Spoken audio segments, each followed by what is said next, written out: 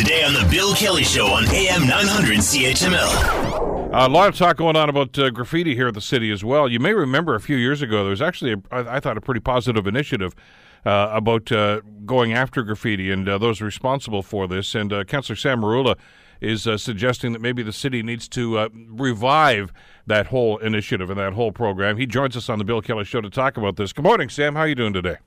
Good morning, Bill. I'm doing very well. Yourself? Good. I remember a conversation you and I had a few years ago with a motion that you had put forward at that time about dealing with graffiti. Maybe you could spend just a couple of seconds reminding our listeners exactly what that was all about. Sure. Yeah, this dates back to 2012, and the issue really is, as most people recognize, our bylaws are enforced in a reactive manner, meaning that when a complaint comes in, it's enforced. I feel that some bylaws need to be more proactive rather than reactive. And so at the time, in 2012, I had staff assess the possibility of a pilot project to ensure that we had somebody assigned to proactively assess graffiti problems throughout the city and enforce accordingly. So it was a pilot project that occurred during a summer, which was very successful and ended up in the back burner for various reasons.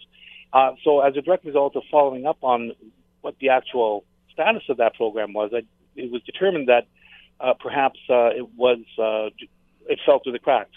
So as a direct result, I revisited the entire motion itself, assessed the success associated with it, and asked staff to report back on implementing it on a more ongoing basis for the future. Staff were supportive of it and was unanimously supported by council, and here we are. Sam, when you say successful, in what context? Were there fewer cases? Were you able to stop some of these activities before they actually occurred?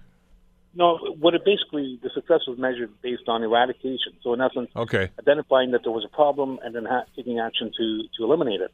So at present, I think the frustration is when we see, particularly on public property, we see graffiti and people wonder how it could just stay there for so long without the city taking action.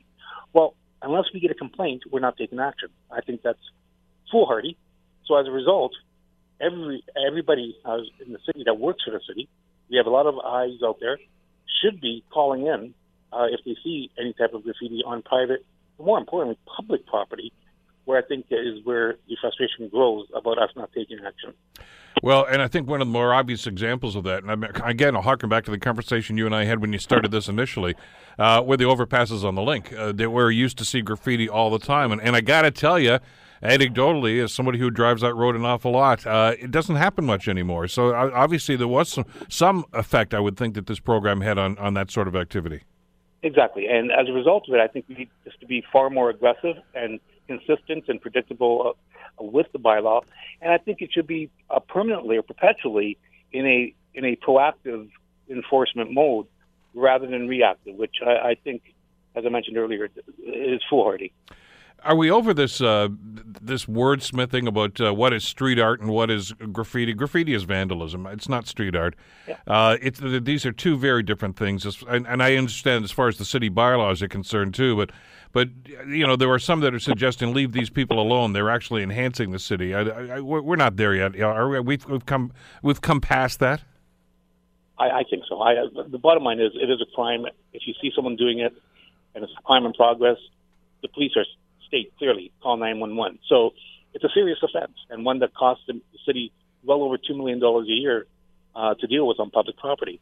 Not to mention millions that is spent by the private sector to deal with it, and insurance and whatever else impacts our society. So in essence, it's not an unvictimized crime or non-victim crime.